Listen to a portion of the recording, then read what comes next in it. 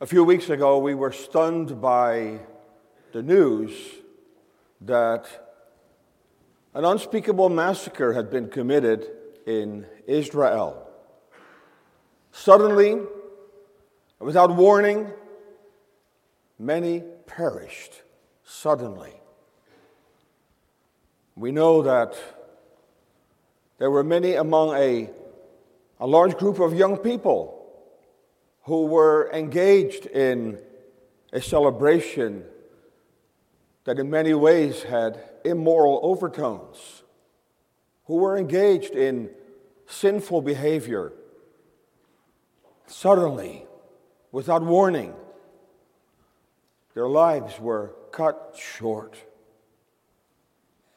We regularly hear of similar occasions where suddenly a large number of people perish. We hear of earthquakes with staggering loss of life. We hear of mass shootings where suddenly a large number of people are mercilessly mowed down. Time and again we hear of calamities. Of course, that's nothing new. This has been happening in this fallen world of ours. And yet there are certain events that catch our attention. There are certain events that almost overwhelm us. And then the question arises, why did these people perish in this way? The history of this world is marked with such events. Let me just give you a small sampling. In 1556, an earthquake struck China when 830,000 people died. Nearly 1 million people perished. 1923, there was an earthquake in Japan where 140,000 people died. 1970, a typhoon hit Bangladesh where 300,000 people died. And we all remember the tsunami of 2004, when more than 200,000 people perished. And so we could go on and on. So the question is, what does this mean? And then I think not only of the people in Israel who were massacred, how about all the terrorists that died? How do we respond to that when we hear that they are mowed down, that they are killed, they are put to death? Do we secretly think, well, they got what they deserved? And in a sense, that's true. But the question is, what makes us say such things? And when we hear about these young people who were feasting in the desert in an ungodly way, what crosses our mind when we hear that suddenly death strikes and these lives were cut short, and suddenly, while they were partying, they suddenly stood before their Maker? That's why I believe that the passage that we will be considering with God's help this morning will shed some light on this and will instruct us from the mouth of Christ how we are to respond when we hear of such calamities. And so let's turn to Luke 13 and read again the first 5 verses. Let's hear God's word in our text for this morning. There were present at that season some that told him of the Galileans whose blood Pilate had mingled with their sacrifices. And Jesus answering said unto them, Suppose ye that these Galileans were sinners above all the Galileans, because they suffered such things? I tell you, nay. But except ye repent, ye shall all likewise perish. Or those 18, upon whom the tower in Siloam fell, and slew them. Think ye that they were sinners above all men that dwelt in Jerusalem? I tell you, nay. But except ye repent, ye shall all likewise perish. And so in this passage, we have Christ's remarkable and urgent call to repentance. First of all, a timely call. A call that he makes in light of two tragedies that had happened in the immediate context of this passage. A timely call. There was an occasion for him to call sinners to repentance. Secondly, a very personal call. Except ye repent. Very personally to the people that stood before him. Except ye repent. And then finally, a very urgent call. Because he said, you shall likewise perish. If you don't repent, then you will perish as certainly as the Galileans perished, and as certainly as the people perished upon whom the Tower of Siloam fell. So Christ called to repentance, a timely call, a personal call, and an urgent call. So we read to you also the concluding verses of Luke 12, in which Christ clearly was speaking about the judgment to come. Clearly was talking about the necessity of being prepared for that hour when the Son of Man comes. And he asked the question, the urgent question, whether we are ready for that moment. And it's possible that in light of that teaching, that there may have been some who then asked him the question, well, how about what just happened to those Galileans?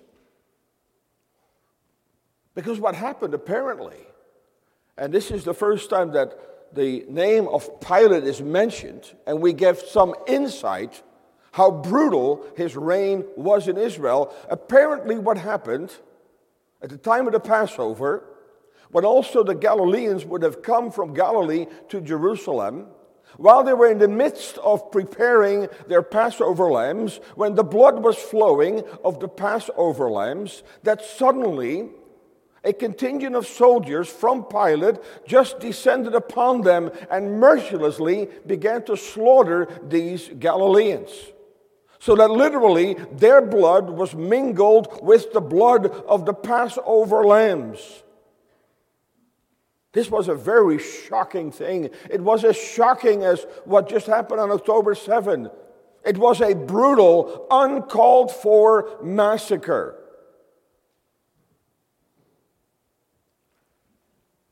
But who? Who were the people that were asking this? Probably Jews. Probably, perhaps scribes and Pharisees. And it's very well possible that they asked this question, that they informed Jesus of this out of very self-righteous movements. So their assessment obviously was that God's judgment came down upon the heads of the Galileans. And Jesus knew exactly what they were thinking. And he said to them, do you think, suppose ye, that these Galileans were sinners above all the Galileans because they suffered such things? And most likely, these self-righteous Jews believed exactly that. Because the Galileans did not have a good reputation. Certainly not in Judea. The Galileans were known for being troublemakers, for rabble-rousers. They were quite militant in their opposition to the oppression of the Romans. And probably, somehow, Pilate was nervous about what might happen in Jerusalem at the time of the Passover. Probably something spooked him, and he used the occasion to brutally come down upon these Galileans and to slaughter them and to massacre them. But you see, those Jews, especially the scribes and Pharisees, they considered themselves morally very superior to those Galileans. And no doubt they were thinking they had this coming. These Galileans, these brutes, can anything good come from Galilee? This was God's judgment. God judged them because they were great sinners. That was obviously what they were thinking. And Christ again demonstrates that he was not only very man, but he was very God. He knew exactly what was on their mind. The congregation, this is so convicting for us. Because ultimately, Christ is asking that question of us today. Do you think that the people who perished in Israel, do you think that those Hamas warriors who were killed, do you think that they were greater sinners because they suffered these things, because they perished? So what does Jesus do? After he said to them, but except you repent, you shall all likewise perish. I will come back to that, of course. But he then uses another illustration of a tragedy that had just happened recently. Apparently, near the pool of Siloam, there was a tower as well. Some commentators think that tower was under construction. That actually, that it was being constructed with blood money from Pilate himself. And that suddenly, this tower collapsed. And because of its collapse, 18 people died suddenly, without warning, without there being any opportunity to repent. Suddenly their lives were cut off. Solomon speaks about that, does he not? He says, some who harden their heart are cut off suddenly, and that without remedy. And so why does Jesus use this example?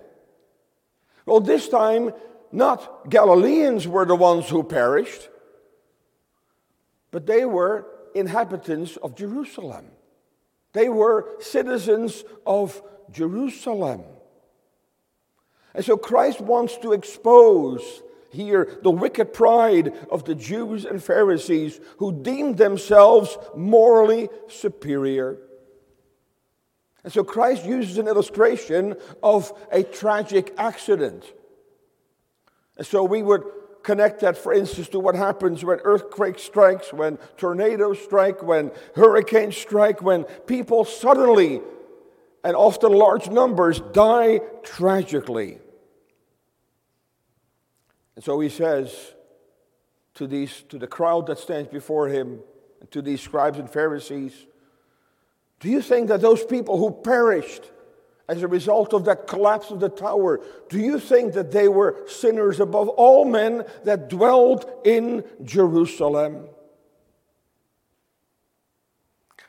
So the point that Jesus obviously is making, congregation, and a point we need to really consider carefully, that we are not morally superior to those who perish tragically.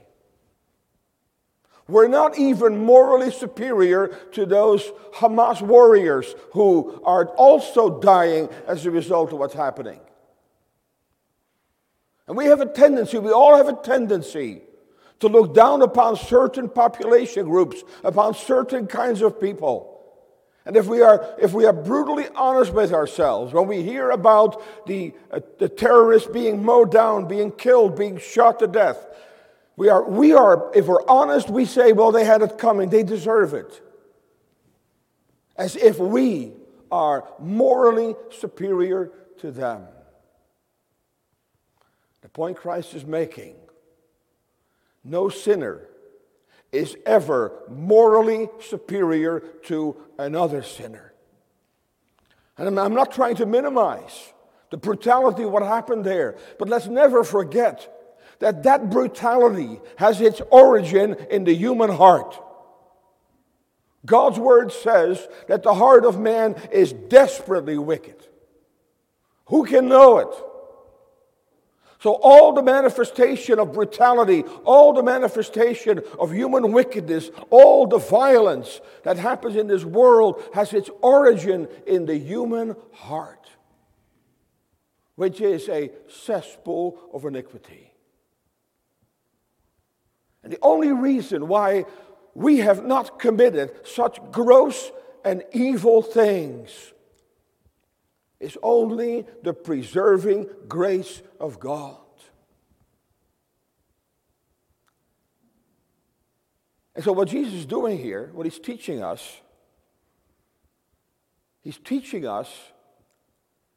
and he's confronting us, let's put it that way, he's confronting us with the irresistible temptation when things like this happen is to engage in what I would call the logic of the friends of Job. The logic of the friends of Job. I remember my dad often saying, he said, when tragedy strikes, suddenly the friends of Job come out of the woodwork. What he meant by that is that people are very quick to jump to conclusions why certain things happen to certain people. And what Christ is saying, don't go there. Do not focus on why they died. Unless you repent, you will likewise perish. And so the friends of Job, they meant well. But what did they say to him? Job 22 verse 5, is not thy wickedness great and thine iniquities infinite? They concluded that Job must have been a very wicked and evil man because otherwise all these calamities would not have struck him. But then think of John 9 verse 2, where we read about the man who was born blind. What is the question that the disciples ask? They say, Master, who did sin, this man or his parents, that he was born blind? So they put a connection between his blindness and divine judgment. Whose fault is this? Who is to be blamed for the fact that this man is blind? Is it a judgment upon his sin or upon his parents? In Acts 28, where we read of the Apostle Paul surviving that shipwreck, and he ends up on the little island of Melita. You know the story, and they make a fire to warm themselves. They've just come out of the ocean. They're dripping wet.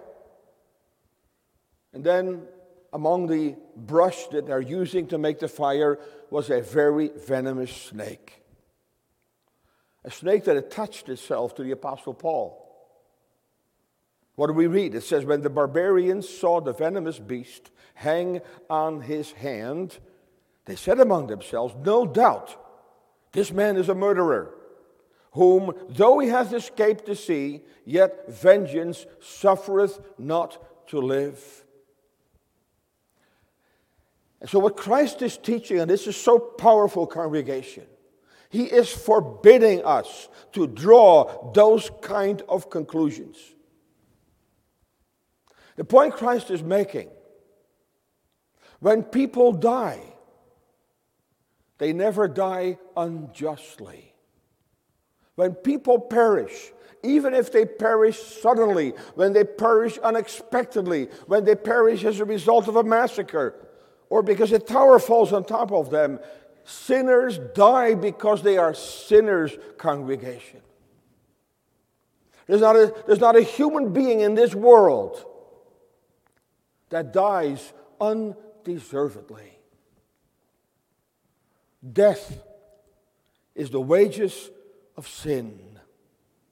We all of us, we need to understand this, all of us have forfeited the right to live. There's not a single human being who deserves the right to live. And the only reason why we are alive today is because God has seen fit to spare our life, to keep us. Solomon says, all things alike come alike to all. There's one event to the righteous and to the wicked. And so when our lives are extended, especially if there are any among us who, if they are truly honest, before God. That's what we need to be today. That if death had overtaken you, what would have happened to you? Because in this past week, a tower could have fallen on you.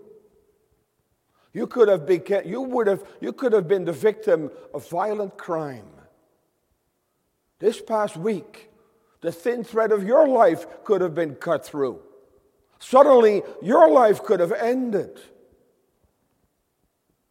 And how would your life have ended if that had happened? What would have happened to you if you had perished in this past week? And the reason you're here today, if you are still not reconciled with God, the reason you're here today is because God is giving you space to repent. Even Jezebel was given space to repent. We read that in Revelation 2, verse 21. And I gave her space to repent of her fornication, and she repented not. Are there still those among us today of whom that it is true? And God has spared you until this moment. God has extended your life. God is giving you space to repent. And is it still true of you that you have not repented? And I will again explain in a moment what we mean by repenting, but I think most of us understand that you still ignore God. You are still ignoring His Word. You are still going your way instead of turning to God. And so Christ's obvious point is that He forbids us to speculate when people die tragically. That's what we are forbidden to do. And this is if Christ is saying in a very nice way, but very bluntly to these people, it's none of your business why they died. They died because they were sinners. Granted, the circumstances were tragic, but every single one that died among the Galileans was a sinner. And everyone upon whom that tower fell was a sinner. Everyone who perished in Israel was a sinner. And that's why he turns the tables on his audience. And he does it out of love and concern. What a beautiful example we have here, congregation, that Christ was a Savior who was burdened with the souls of the people who stood before Him. He was looking at men and women who were in danger of perishing. And because of the burden that He had for them, He lovingly and very plainly says, forget about what happened to these people. But unless, except ye repent, ye shall all likewise perish. So what the Savior of sinners is unapologetically saying, that if you die in your sins, if you die without having repented, you will perish. Jesus never hid that truth from His people. He was very open, very straightforward, time and again warning of the judgment to come for those who live and who die in their sins. And so what this text is telling us, what this text is giving us, is God's commentary and perspective on the tragic news of our day.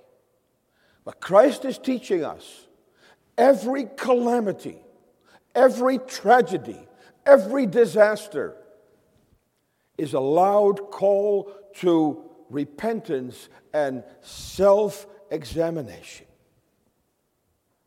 Except ye repent. That brings us to our second point. Very personal call. Except ye repent, ye shall all likewise perish. So let's talk again about that very important word of repentance. What does the word repentance mean? Well, in the Old Testament, the word turn, which appears about 3,000 times in the Old Testament, it literally means a change of direction. So the implication is that by nature, we as sinners are all moving in the wrong direction. By nature, we live with our back towards God, and we're moving away from Him. And so repentance means a change of direction. But in the New Testament, it means a change of mind, a change of thinking.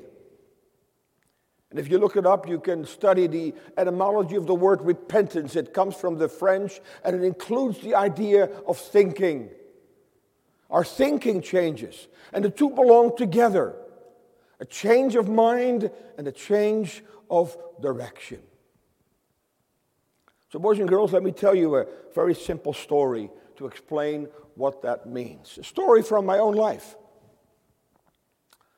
I was once visiting with one of my elders in an area that I thought I knew fairly well. And that evening we had to visit someone. And I said to my elder, I know where they live. And we started driving. But the elder said to me, he said, Pastor, I don't know, but I think we're moving in the wrong direction.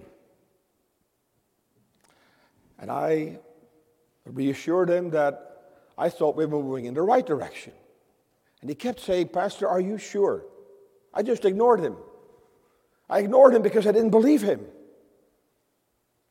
Suddenly I saw something, a sign on the road, and I said to him, I am so sorry, you are right. I am moved. We're going in the wrong direction. And the moment I believed him, I pulled into the next driveway, turned around, and started driving in the opposite direction. I repented. I was moving in the wrong direction. But the reason I kept moving in the wrong direction was because of my unbelief. I did not believe what he told me, and what he told me was the truth. I didn't believe it. But the moment I believed it, I turned around and started moving in the right direction. That's our story. By nature, we are all moving in the wrong direction. And the dreadful thing of our sinnership is that we ignore the truth. We ignore the Word of God. We turn a deaf ear to what God is saying. A God who calls us to repentance. We saw it a few weeks ago. A God who swears, who swears by His own name. As I live, I have no pleasure in the death of sinners, but if they would turn unto me and live. The whole purpose of the Word of God is to get our attention, to hear the Word of God. That's why God gives us His Word, because He has no pleasure in our death. And He wants us to know that if we continue to move in the wrong direction, if we continue to ignore His Word and turn a deaf ear to what He has to say, we will perish. That's why He said, turn ye, for why will you die? Why will you persevere, sinner? Why will you persevere in your chosen pathway that will lead to perdition? So repentance. It'd be interesting if I would give all of you a pad of paper and would ask you to define for me what repentance is. So let me again really make clear what is essential for our understanding. So repentance doesn't just mean that we have to clean up our act. Repentance does not mean that we do our best to be a better person. Certainly, repentance includes that we stop doing certain things, that we no longer commit certain sins. But let me emphasize again, which has been very helpful to me many years ago already. I've quoted this passage before, but I'll do it again. In 1 Thessalonians 1, verse 9, a very important verse for you to remember. So how does Paul describe the conversion of the Thessalonians?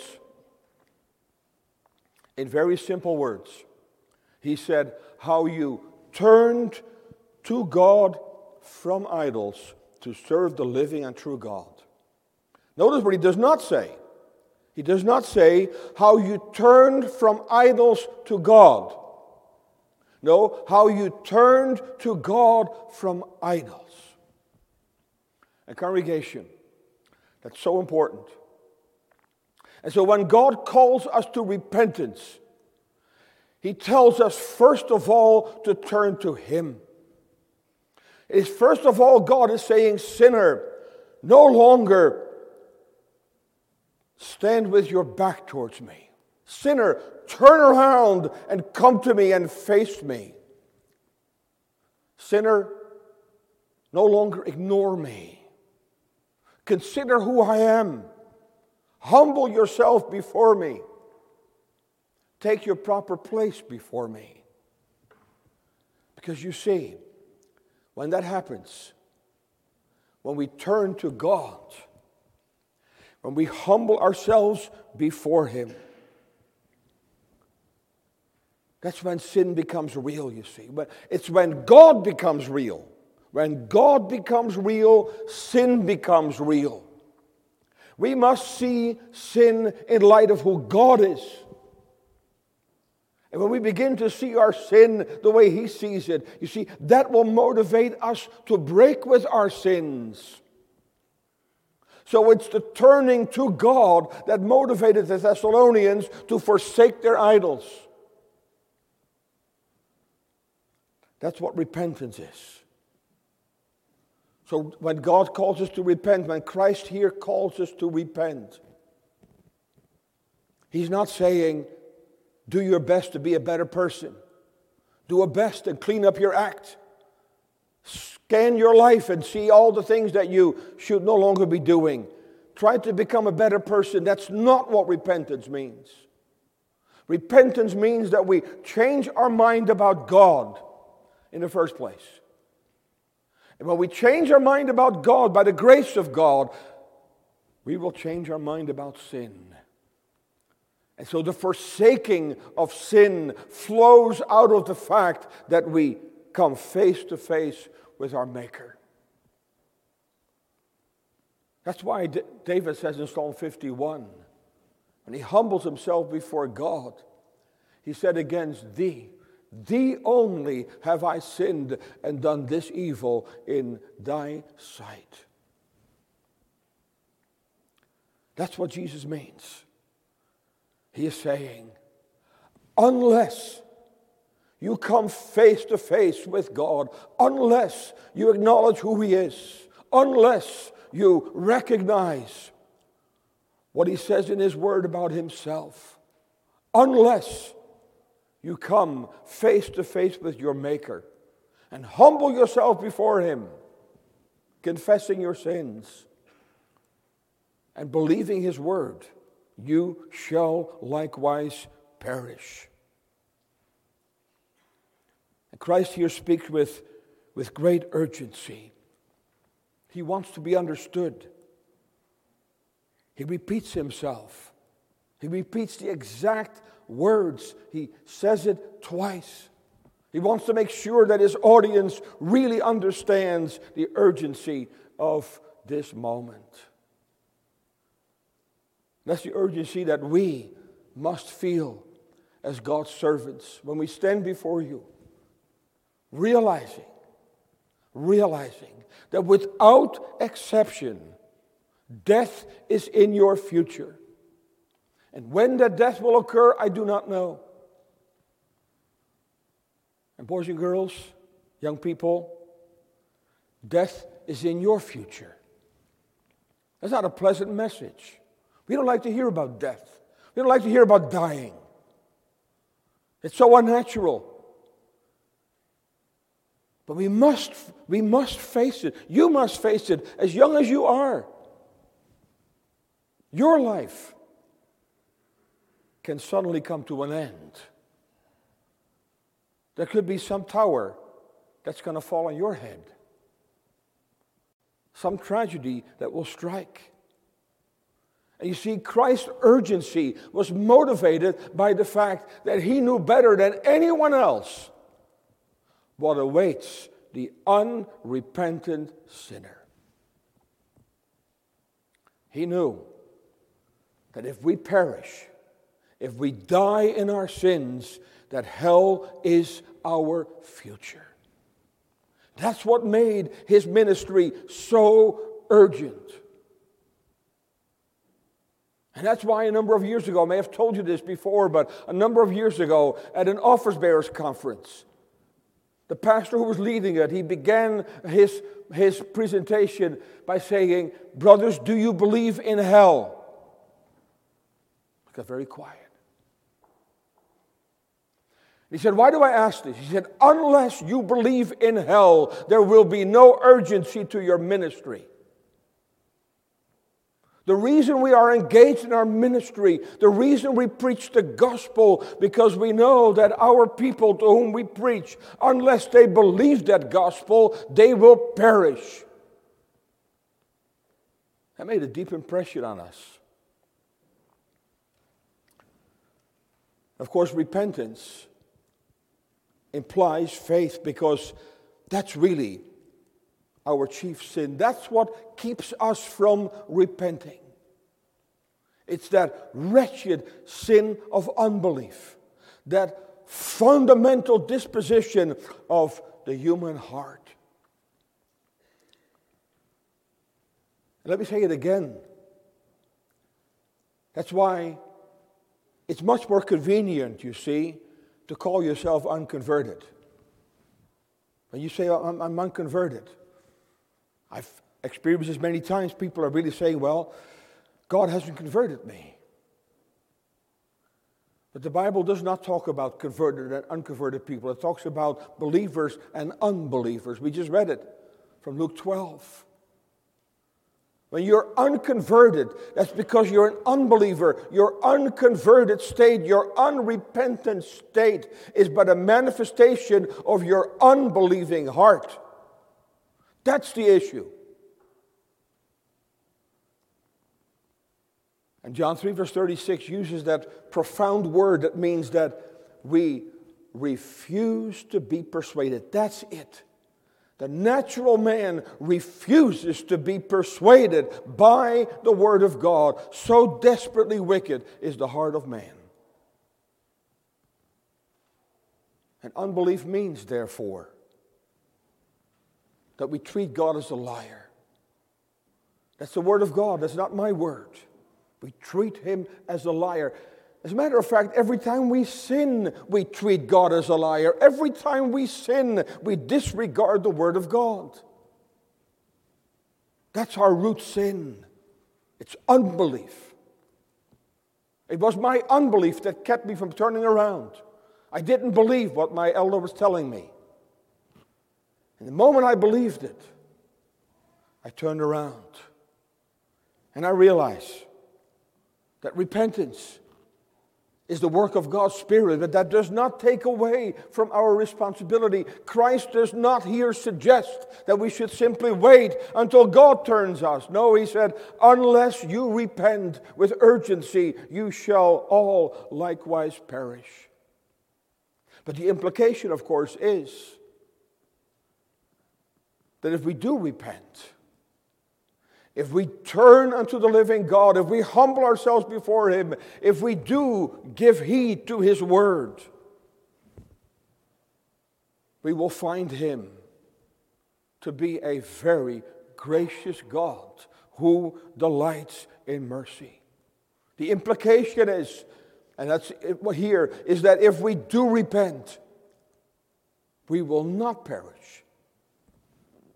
Because he that believeth in the Son of God will not perish, but have eternal life. That's why repentance has been called the gateway to pardon and reconciliation.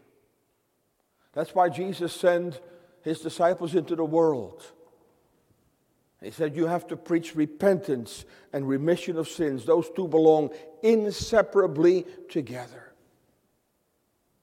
Because repentance and faith, as I've said before, are Siamese twins, two sides of one coin. True repentance is an act of faith. And faith will always be an act of repentance. Those two belong inseparably together. That's why the message of repentance is of such great importance. I'm just going to read a quote to you from Philip Henry, the father of Matthew Henry, who said this: "Some people do not like to hear much of repentance, but I think it is so necessary that if I should die in the pulpit, I should desire to die preaching repentance. And if I should die out of the pulpit, I should desire to die practicing it." Because in a sense, that's the life of the believer. The life of the believer is a lifelong repetition of repentance. We need to repent our entire life. One of the early church fathers said, we are born to repent.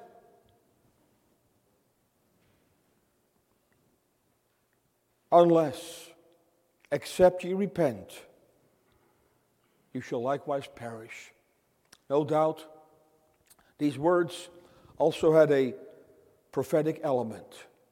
Christ knew what was coming. Because in 70 AD, when Titus led the Romans to utterly destroy Jerusalem, we know that at least 300,000 Jews were slaughtered at the Passover. And again, their blood was mingled with the blood of the Passover. And there's also a record that at least 87 of 90 towers that surrounded Jerusalem, they all collapsed, and many, many perished. Jesus knew that. He knew what was coming. It was as if he was saying, forget about these Galileans. Forget about the people who died because of the tower. Your turn is coming as well. If you do not repent, you will perish just like they perished. And sadly, that was fulfilled. And that's the message of all the tragedies. God is calling sinners to repentance. Psalm 90 verse 3, we sang it together. Thou turnest man to destruction and sayest, return ye children of men. It has a double meaning. It means that God sovereignly directs human beings to return to the dust from which they came. But it also means repent, sinner. Repent.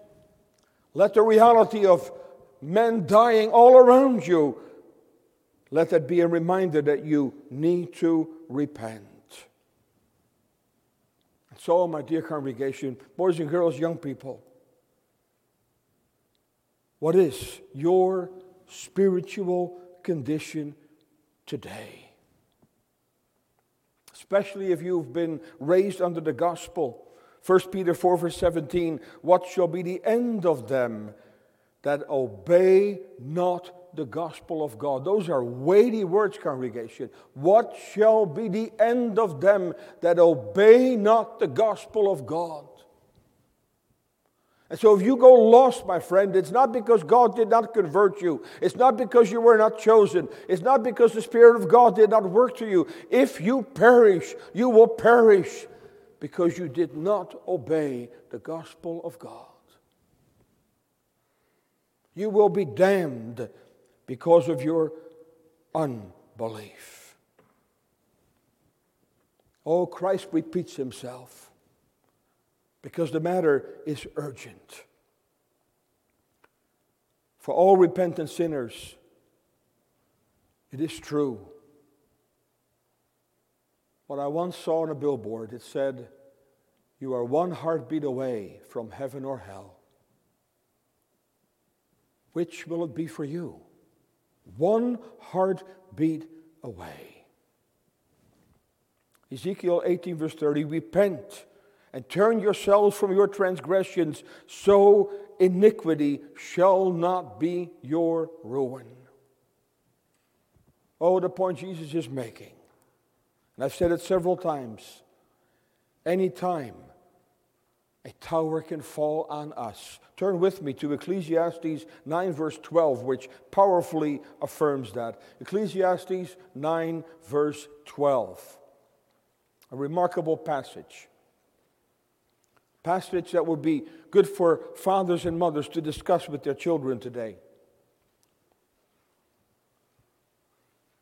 For man also knoweth not his time.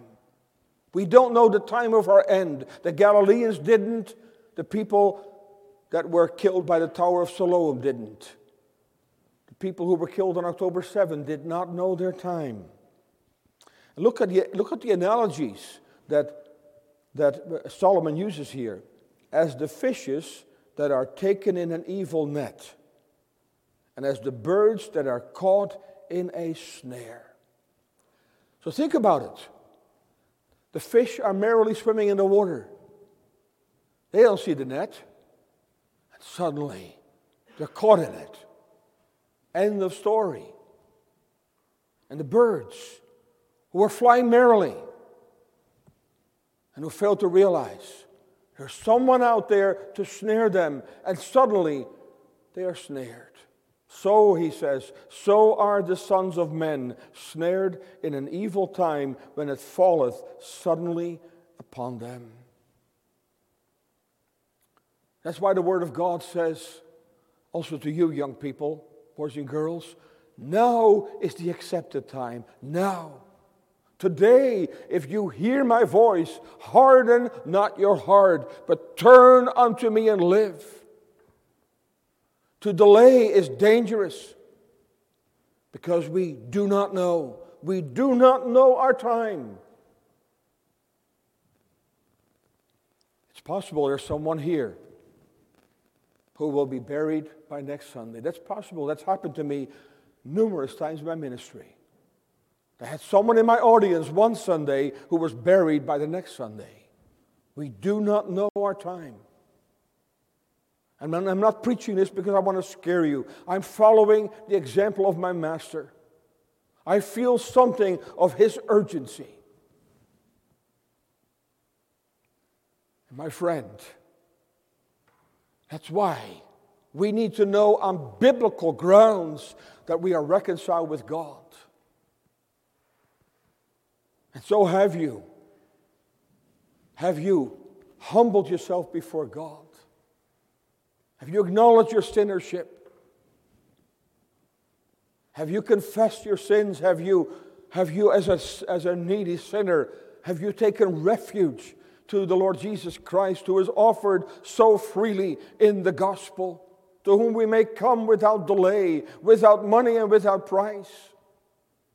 Oh, when Jesus says, come unto me, all ye that are labored and are heavy laden, he is using a powerful word. He's saying, sinner, come to me at once. Come to me without delay. Come to me today, for today is the accepted time. Today is the day of salvation.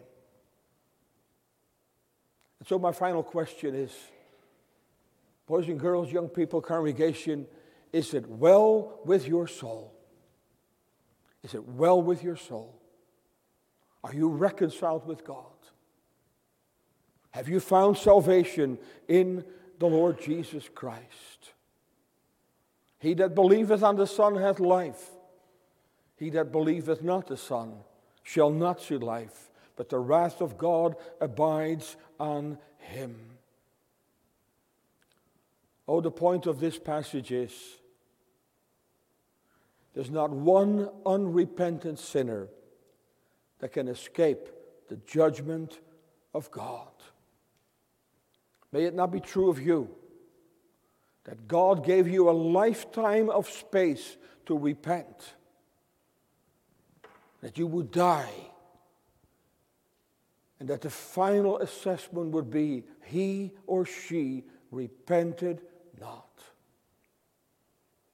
And so Christ is saying, forget about why all these people are dying. Focus on yourself.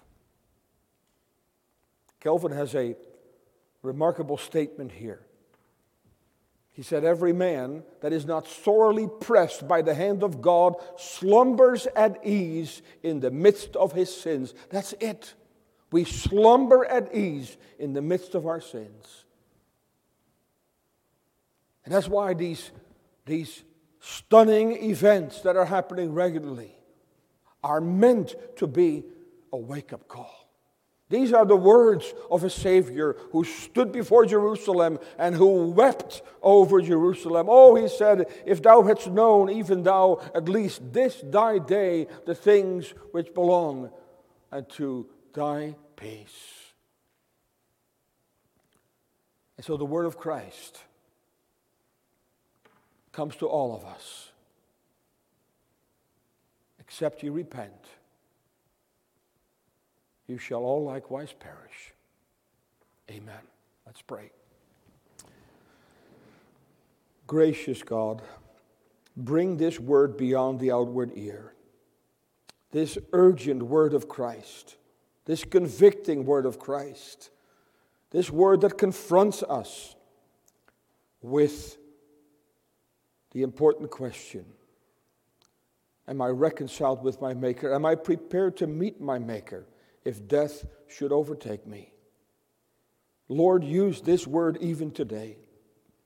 Remember us, that none would perish here that have heard this word, that none would have to hear, in the day of judgment, I gave you space to repent, but you repented not. O gracious God, wilt thou accompany thy own word that cometh from thy own lips, accompany it with divine power, that today we would turn to thee from our idols, that today we would humble ourselves before thee and cry out with the publican, O God, be merciful to me, the sinner. Bless us now as we depart. We pray for that blessing upon the instruction to our young people and our children. Bless that instruction and use thy word to make our children, our young people, wise unto salvation. And gather with us again in this evening hour. We ask it in Jesus' name. Amen.